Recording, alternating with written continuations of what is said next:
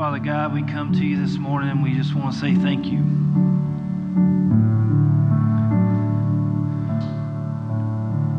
As we come to worship, sing your praises, I pray that what we do today would be a sweet sound in your ear. Father, I pray that you'd speak into our hearts and reveal yourself to us in new ways. God, you have always loved us. And Lord, in the scripture we're going to read this morning, just the revelation of your love for us has been there from the very beginning.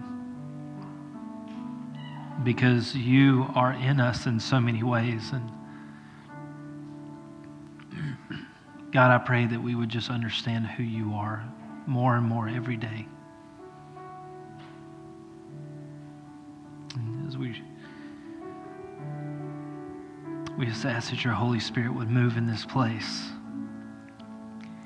And Lord, I don't feel like today is some emotional, crazy day to just stir us where we walk out of this place and we're just going to feel like we're ready to go set the world on fire with anything. But God, I do believe that you have truth to instill in us today that will change us from the core,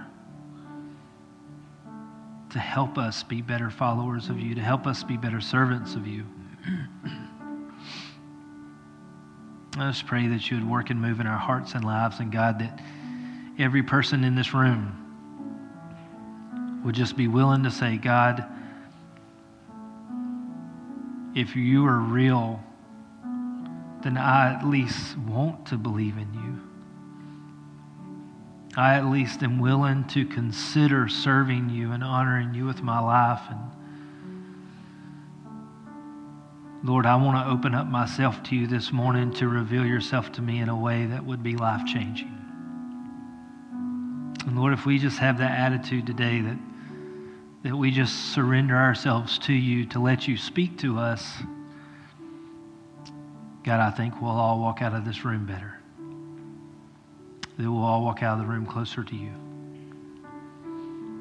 And Father, as always, we pray for our brothers and sisters who aren't able to be here today. Pray for Miss Lois Reynolds. God, you know, this morning we heard that she's in a lot of pain and just having some gallbladder issues. And so, God, we just pray that you'd help her get her appointment and receive the things that she needs to get better. But Lord, right now as she's in pain, Lord, we just ask that your Holy Spirit would go and touch her and minister her in a special way. Lord, for all of the others who are dealing with health and mental, emotional, physical needs, God, we pray for them as well. God, help us to truly understand who you are so that we can better serve you. Lord, we love you and we thank you, and we ask all this in Jesus' precious and holy name. And all God's people said, amen. You may be seated.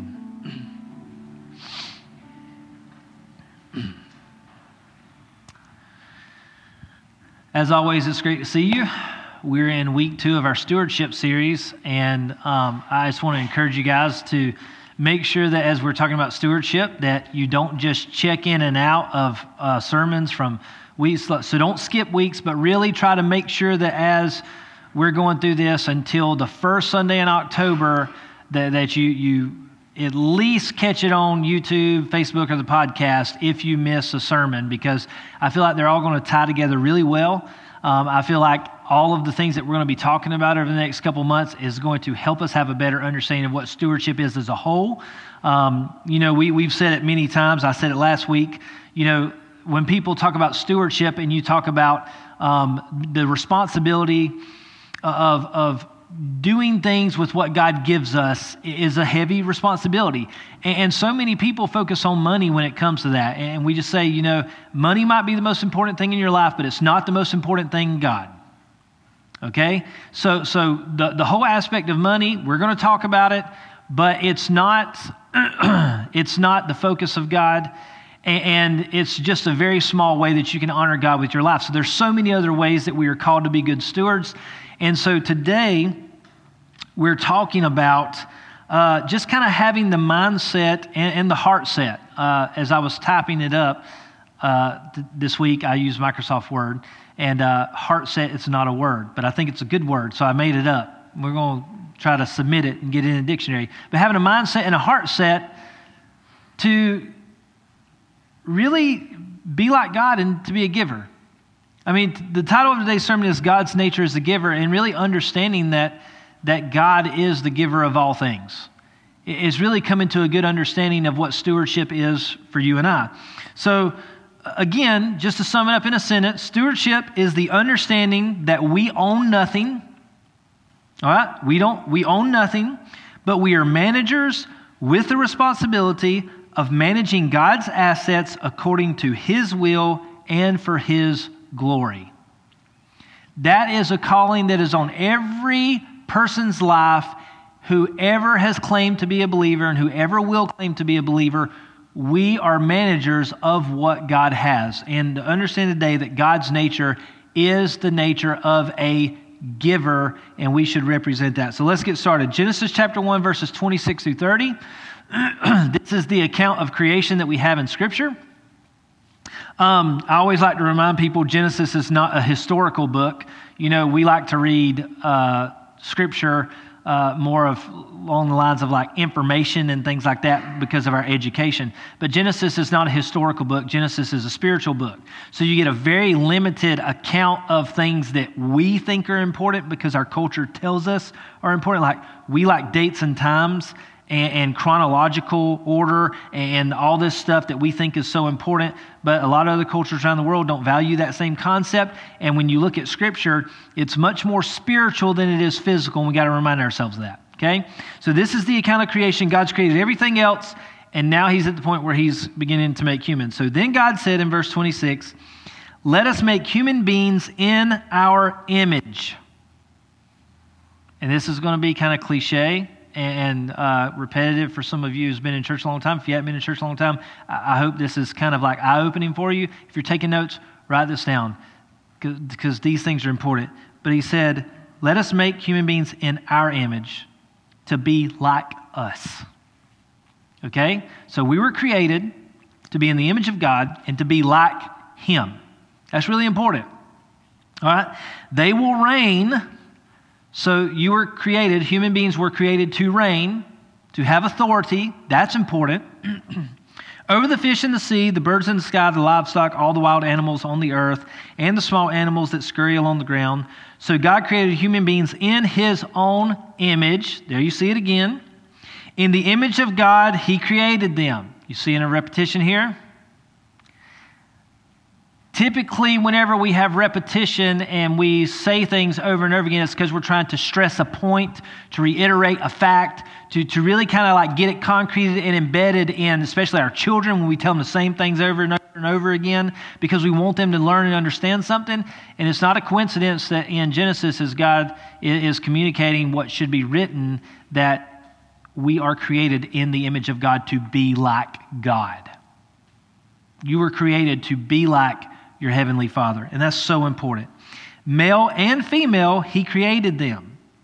And I think it's also important to understand that, like, when you look at it from a male perspective and a female perspective, both masculine and feminine traits both represent God. Women and men are created in the image of God. They are representatives of our Heavenly Father. And in verse 28 it says, then God blessed them. All right, so God took the first people He created and He blessed them. So He created them in His image to be like Him, to reign, and then He blessed. All right, so you got to think about what God's initial plan was for human beings as we apply some of this to our life. And He said to them, be fruitful and multiply, all positive terms.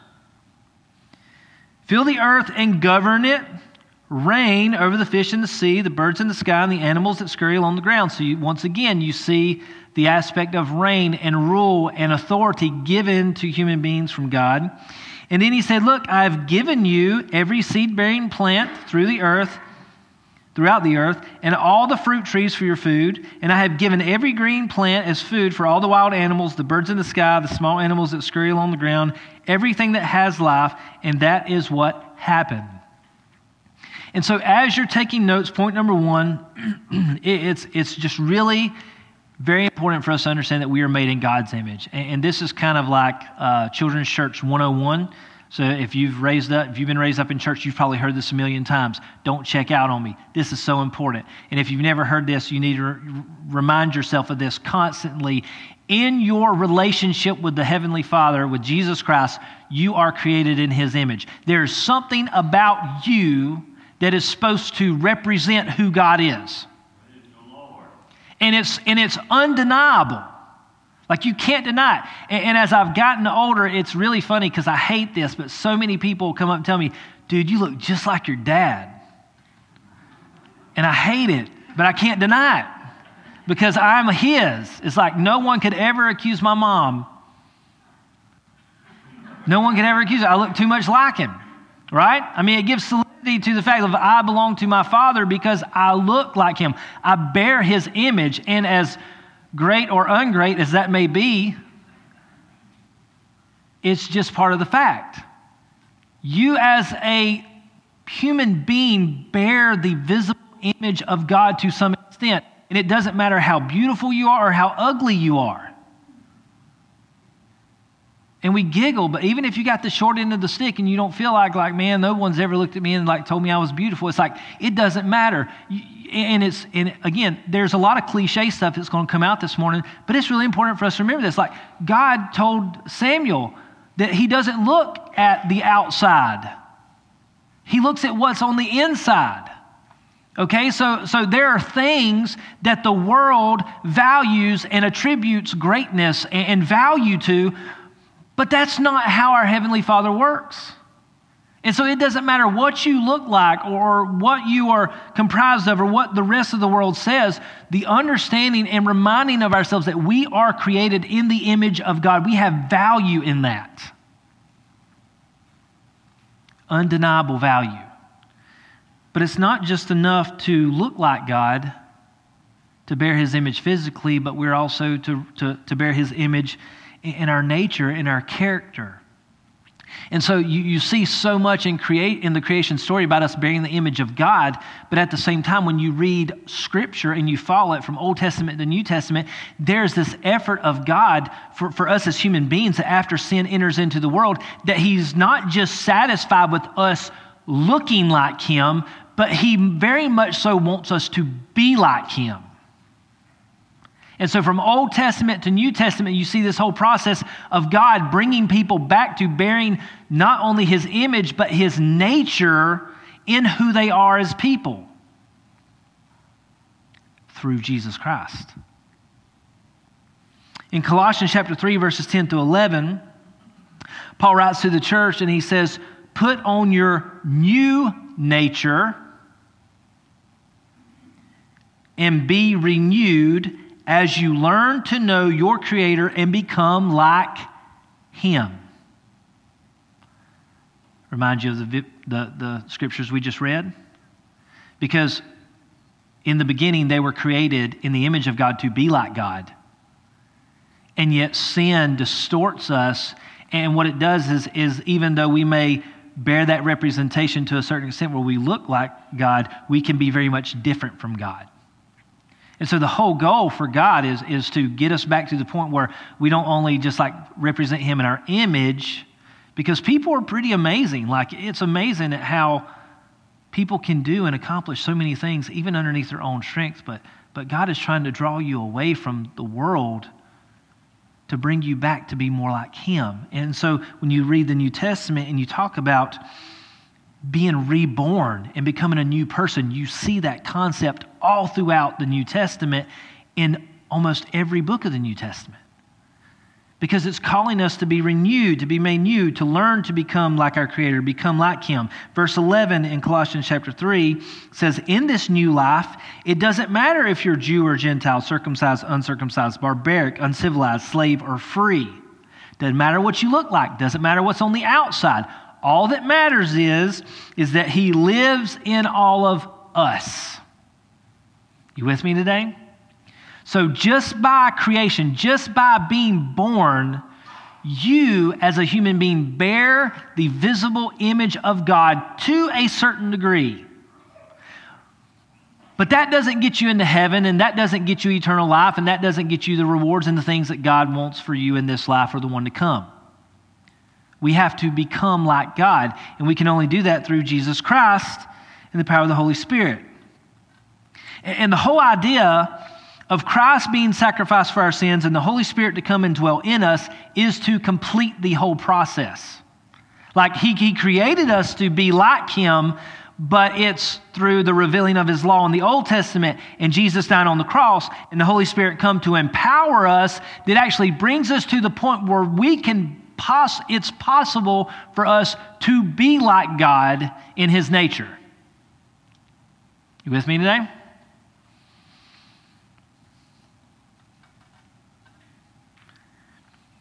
So when you read Colossians chapter 3, verses 10 to 11, and it talks about putting on your new nature, let's jump to Ephesians 4, verse 24, where Paul writes to the church in Ephesus, and he says, "But put on your new nature, created to be like God, truly righteous and holy."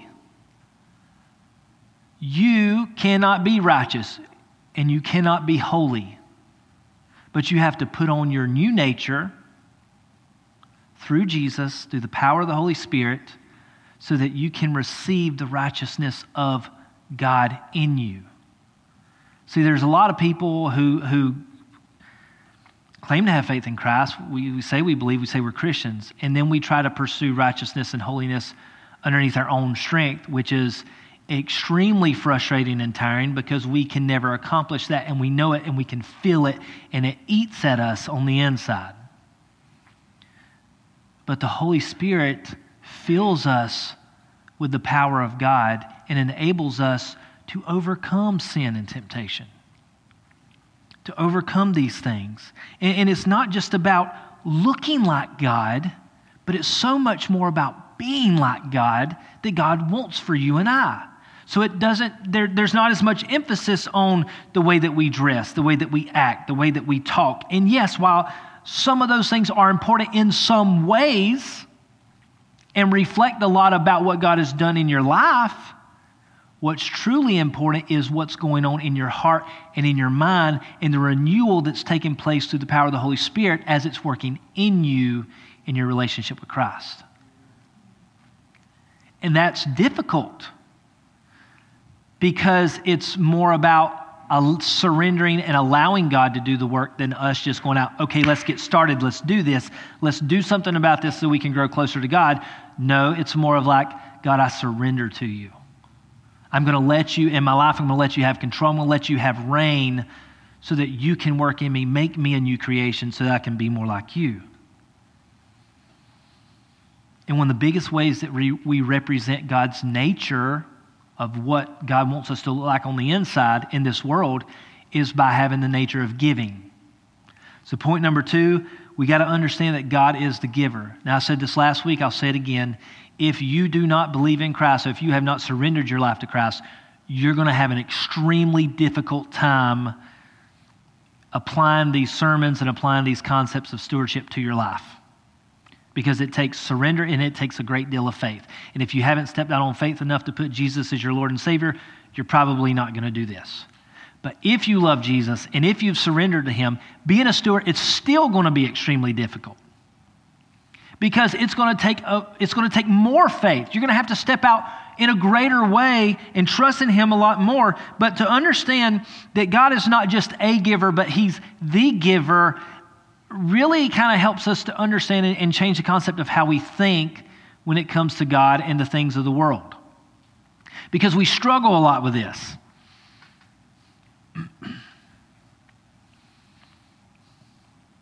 You know, giving, when you've been a believer for a long time and you truly surrendered, giving is one of those things that your mind changes on how you approach it.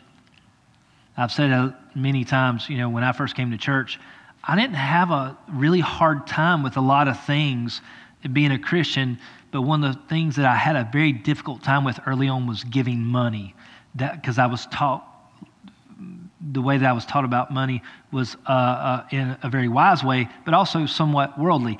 And I was probably sitting where Henry and Ruth are sitting, and I remember dropping that envelope in the offering plate for the first time as a teenager and like grinding chunks of teeth off as I did it because it was so difficult to let it go.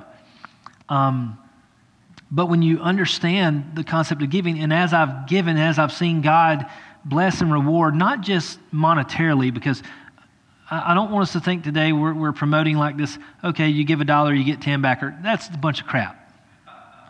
That's not true. But understanding that God does bless us in many different ways.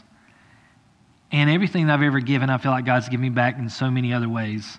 And now it's a privilege to give. Like I look at giving as sort of an investment in a lot of ways. Like you don't always see the return on your investment in the beginning. Sometimes it takes a while. I've done it long enough now where I've seen the return on the investment. It's very much worth it. It's a privilege to give. I get excited about giving now and things that I truly believe in and people that I trust. But giving is not so much a sacrifice as it is a gift that God gives you the ability to give so that you can receive all the things that go along with it. You look at the Old Testament, and God is displayed as a giver in the Old Testament and the New Testament. But in the Old Testament, it's much more focused on like physical, worldly things. And so even when you receive the law in Deuteronomy, as God is giving the law to the people of Israel, there's a promise of like worldly monetary reward. So you look at chapter 28, as God is speaking to Moses and telling him, if you obey my commands, if you obey the terms of the covenant, this is what I'll do for you. There was like 10 things. The first one was prominence. If you obey the terms of the covenant, I'll give you prominence. The second one was success in the rural and the suburban. So like basically in your civilizations and in your farming, you'll have success. The third was an abundance in children, food, and livestock. If you're obedient to the Lord, I'll give you that. The fourth one was protection and power. The fifth one was a bountiful harvest. The sixth one was set apart as God's people. You'll be set apart if you obey the terms of the covenant. Seventh was feared by others. Eighth was prosperity. 9 was there would be plenty of rainfall, that God would bless their work, and there would be no debt. Sounds pretty good, right? No debt. Number 10 would be leadership over others, that God would give them authority over other nations and people. All those sound pretty good, right? But what we miss a lot of times is also coupled with that in the last half of chapter 28, you see all the things that God said he would do if they didn't obey the terms of the covenant, which are they're not as fun to read, right? And everybody's sinners, right? I'm a sinner, you a sinner? And so, like when you talk about obeying the terms of the covenant, none of us have obeyed the terms of the covenant. And as Christians, we take great liberties with the Old Testament covenant, as in not applying them to our lives anymore, living under the grace of the New Testament. And so when you look at the New Testament, I think this is very important, that we're not stuck in this idea of we want our cake and we want to eat it too.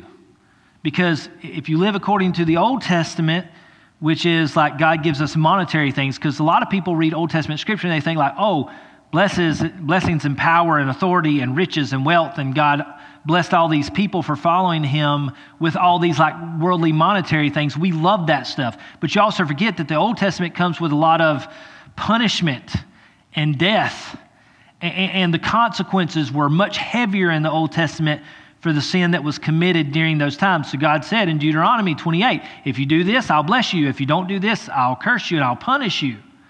Right? So as Christians, we live in this world where we want to live in New Testament times, which is living underneath grace and mercy and forgiveness, where God is very generous to us, but we want the Old Testament rewards. But if you read the New Testament and you look at how God blesses people, it's much more spiritual. In fact, Jesus continually calls his followers to give up the worldly things in order to receive the spiritual, eternal things. And so for some of us today, like just as believers in Christ, like we have to make a decision because like we're sitting here thinking, and I know I've fallen prey to this a lot in my life. I would love to be rewarded financially or with, positions and authority. And all those things sound very appealing to any of us. But if you want those types of blessings, that came with the Old Testament with certain rules and standards. And if you whether you believe it or not, God is the giver of all things. And if you want what God's got to give, you got to play by God's rules. And the crazy thing is that God loves us enough that as He created you in His own image, and He loves you, and He gave us the law to reveal that He wants us to be like Him, but we're not like Him. The law reveals that we are not like God. And He gives us Jesus to forgive us of all the times we've broken the law and to forgive us of that sin. And He gave us the Holy Spirit to give us the power to overcome it and to live in righteousness and holiness. God's done everything to make it possible for us to have eternal life, to overcome, to have victory over sin. And yet, He loves you enough that He doesn't force you to do anything. He lets you choose. So you can choose to follow God. You can choose to surrender to Him, and He'll give you all those things like eternal life and the blessings. And yeah, like there are some earthly blessings that come along with following God, and we all get rewarded and blessed in many different ways. And that's not up for me to decide. It's just the way it is. But there's consequences if we don't. And God doesn't force you. God lets you choose. And so if we want what God has to give, we got to play by God's rules. If we want to play by our rules, we should never expect to get what God has to give. There's just truth in that. John chapter 3, verse 16 says, "For this is how God loved the world. He gave His one and only Son so that everyone who believes in Him will not perish but have eternal life." The gift of Christ is coupled with eternal life, not worldly things. Remember, Christ calls us to lay down the things of the world, to die to the world, so that we can have eternal life, so that we can have eternal things. In 2 Corinthians chapter 8, verse 9, Paul is writing to the church. We actually just studied this in Bible study Wednesday night. But Paul's talking about what it means to be a generous giver. It just worked out this way. We didn't plan it this way. But he says, "You know the generous grace of our Lord Jesus Christ, though He was rich, yet for your sakes He became poor, so that by His poverty He could make you rich." And so Wednesday night we were discussing that while this is very much indicated as being spiritual, like Jesus was God, He was in heaven, He gave up all that to come here, to suffer and bleed and die so that you and I could inherit the most important thing that you could possibly inherit, which is to live eternally. Because it doesn't matter what else you get. See, that's the thing. Like, we think, well, we want money, or we want this, or we want that. We want power. We want a new job. We want all these other things. And yet, it doesn't matter if we get them. We're still going to have to give them up. We're going to part ways with them at some point in time. But eternal life is forever. And Jesus came to give you what lasts forever. Not something that He's going to give you, and then you're going to have to give it up anyway. No, He came to give you what really counts. And a lot of times it's just changing the mindset of how we view things.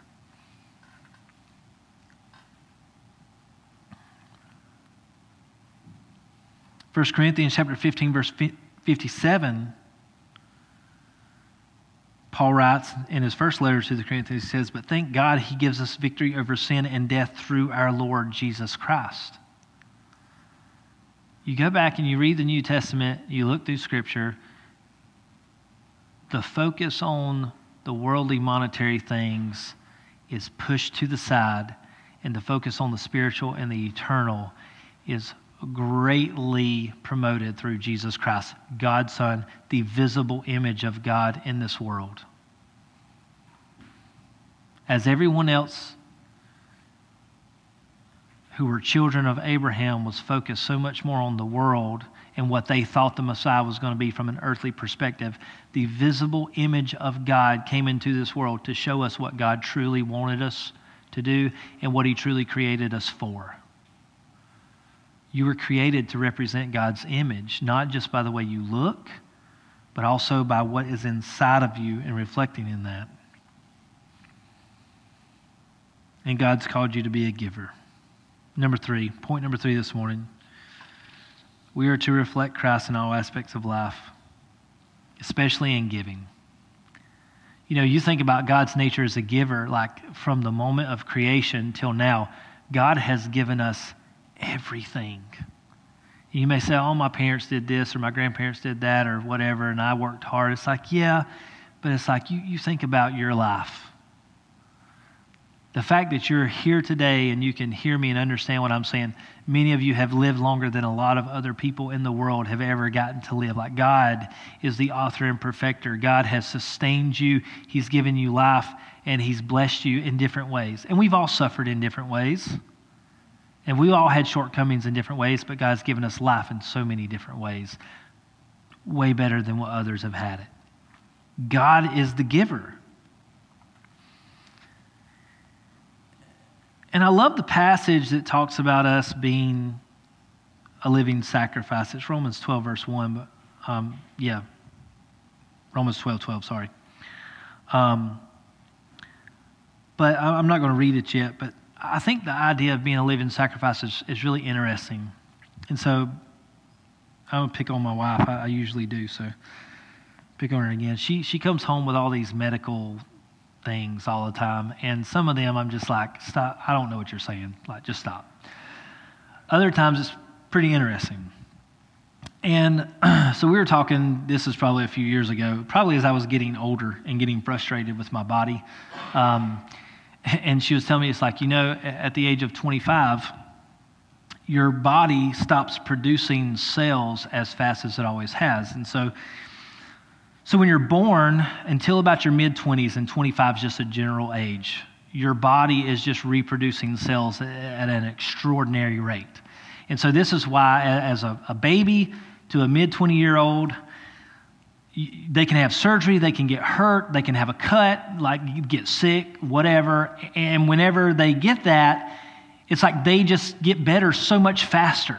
It's like our kids come home with colds from cousins in school, and they're just gross little animals. And they'll get sick, they'll be better in like 2 days. I'll be sick for like a week and a half. All right? Because their body is just so much more resilient. Because like they are at, and you don't realize this when you're young, but you're at your pinnacle of life from birth to that age, because your body is just reproducing itself so fast that you're just healing yourself so fast. And then you hit the age of 25, and it's almost like there's a switch that turns off and your cells stop producing. And it's not, they don't stop, but it's to the point now where it's not sustaining itself anymore. You're decreasing from that point on. And this is why you start getting gray hair. And all you young, thin people who could eat everything before start putting on a little bit of weight. And you get wrinkles, and you start getting hurt, and you do things like you bend over and pick something up, and you pull a muscle, and you're like, oh my gosh, what am I doing? Like, what's wrong with my body? It's because your body's literally starting the decaying process. Like, you're still reproducing cells. I'm going to make you leave today. You're going to be in a real good mood whenever you go home. It's like, I'm dying. But you're starting the process of breaking down. And then when you reach the age of 55, and man, if you're over 55, I'm really sorry. When you reach the age of 55, that roundabout age, your body basically stops. I mean, it's like you're still producing some cells, but it's like, yeah, you're on the downslope. And I'm getting close. I'm not poking fun. I'm just saying it's like it's there. This is why when you hit the age of 55, like you can get cut, it takes forever to heal. You get sick, it takes a little longer to heal. Everything takes so much longer, and your body just begins to ache and feel different because you're just not producing, and so you start the death process. Well, you think about what it means to be a living sacrifice and to have life. It's like those cells have to be regenerated. All right, so think about that from a physical point of view, and let's talk about it from a spiritual point of view. What has to happen in your life for you to be a spiritual living being? and to be a living sacrifice. Because you think about the concept of you are living so that you can die, and then you live so that you can die, and you live so that you can die, and you live so that you can die, and you repeat the process over and over and over again. You are living so that you can die. That's the whole concept of sacrifice. You are dying to yourself in order to live for Christ. We are called to be living sacrifices. All right? And so, dear brothers and sisters, I plead with you to give your bodies to God because of all He has done for you. Let them be a living and holy sacrifice, the kind He will find acceptable. This is truly the way to worship Him. So let me throw this in there. I'm going to keep that verse up on the screen for you so you can look at it. You can sacrifice underneath your own strength and power, and it may not be a sacrifice that God accepts or approves of. I don't know if you've ever thought about that before. You think about Genesis 3 or Genesis 4 maybe. I can't remember off the top of my head, but you think about Cain and Abel bringing their sacrifices, and God accepted Abel's offering and He rejected Cain's offering. You can sacrifice, you can give to God, and it not be a pleasing gift to the Lord. If you're doing it underneath your own power just because it's the thing to do and you want to look like God or you want to look like other Christians, that's not what God's called you to do. No, God has called you to become new, to be filled with His Spirit so that you can become a giver like Him. You see, Abel brought the best of what he had, and it says Cain just brought some. Like it was an attitude of the heart. And to understand this morning that you are called to reflect Christ in every aspect of your life. And you know this because you've met people in your life who say that they're a Christian, and yet everything about them says otherwise. Or maybe some things about them says otherwise. But true followers of Christ try to represent Him in every aspect of who they are. And it's in your nature, and you can't duplicate it. You can't fake it.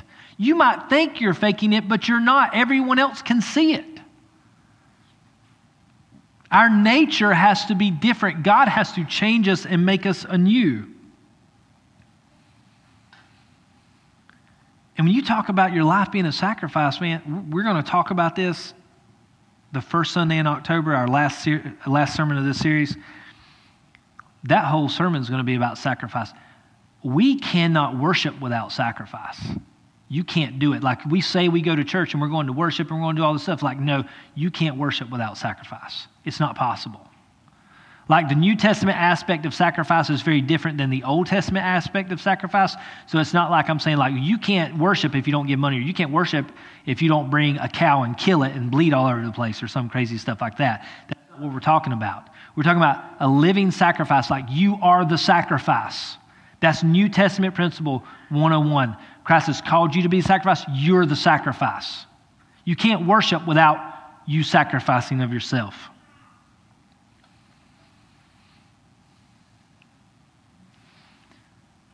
And refusing to submit to the nature of God.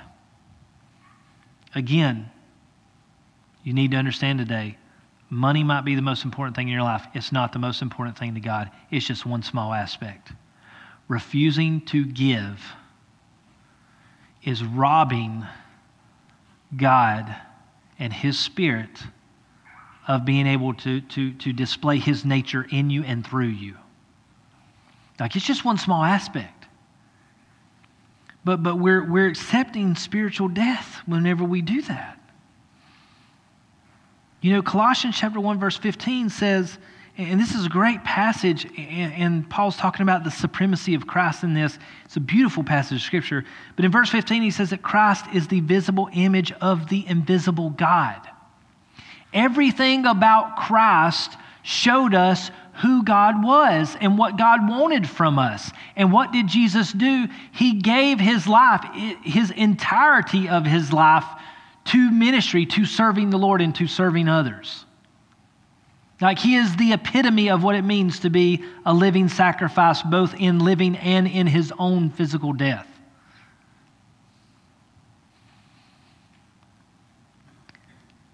And man, I just want to challenge you today. It's like, as we're talking about this, it's really important for us not to be afraid to just do what's right, to do what God has called us to do.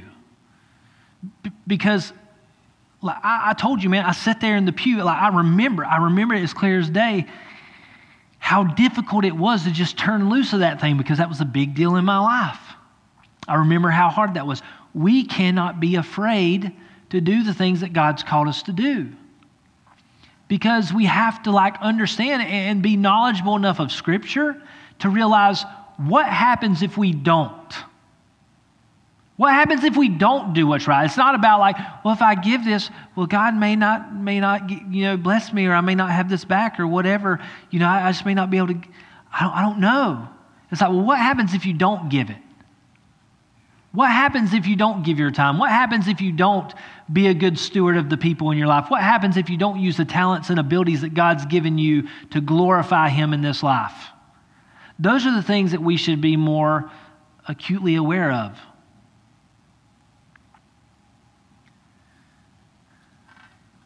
And just coming at it from just a practical and even somewhat of a philosophical point of view, to understand today, okay, if God has called me to be a giver, if that is one of His major aspects of His nature is giving, and God calls us to be givers, to display that nature in the world to other people, and to honor God in that way, if He wants me to be a giver, surely to goodness, He would not let me run out to the point where I have nothing else to give. But if God has called me to be a giver, surely He would continue to replenish so that you can continue to give and to continue to honor Him in that way. Does that not make sense? And again, I'm not saying it's you put $10 in the offering plate, you're going to get $100. No, I told you, that's garbage. We don't play that game here. But to understand that if God has called you to give, and if He knows that you're a good steward, whether it be with time or the people or the talents you have, because in reality, we're getting to a point in our society where money is becoming less important, and it's the time and the talents and the people, and we're putting a lot more emphasis on those things today. But if you're not being a good steward in those things, why would God continue to give to you to allow you to have something that you're not stewarding well? But if you can prove faithful in the little things, then God can trust you with the big things, which is Scripture. And if you're being a good steward of these things, why would God not continue to give you so that you can continue to give?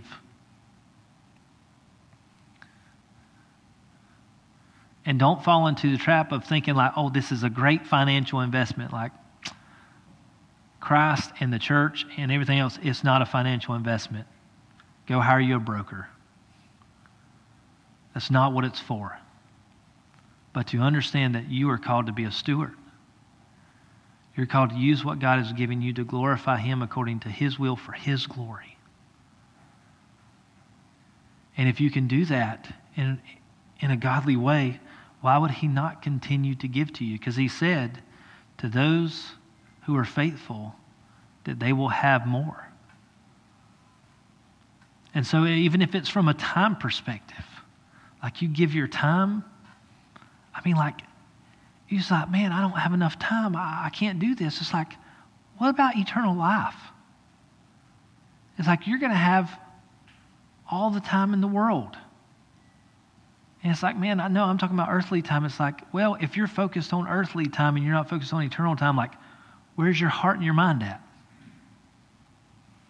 The whole aspect is to overcome our understanding of the physical in order to realize what God is truly trying to accomplish in us and through us, because it's always leading to the spiritual.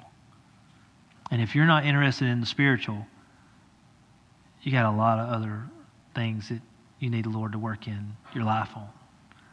And I advise you to seek Him in that. Let's pray together.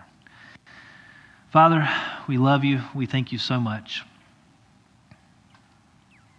And we are forever grateful for all the many things that you've blessed us with.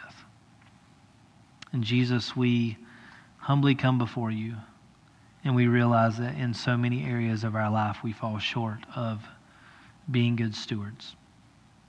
But God, I pray that you would speak into our hearts, and more importantly, that we would not leave here with an idea or with a plan of how we're going to honor you better or do a better job in certain ways. But God, we would simply say, Jesus, I love you and I submit myself to you. Show me what you want me to do. Show me how you want me to use my times, my talents, my abilities. Show me how you want me to raise my kids, to treat my spouse, to work my job. Jesus, I surrender to you. And I pray that you would speak into my life and make it so very clear as to how I can glorify and honor you in better ways. Lord, we love you today and we thank you and we ask all this in Jesus' name. Amen. You're dismissed. Thank you.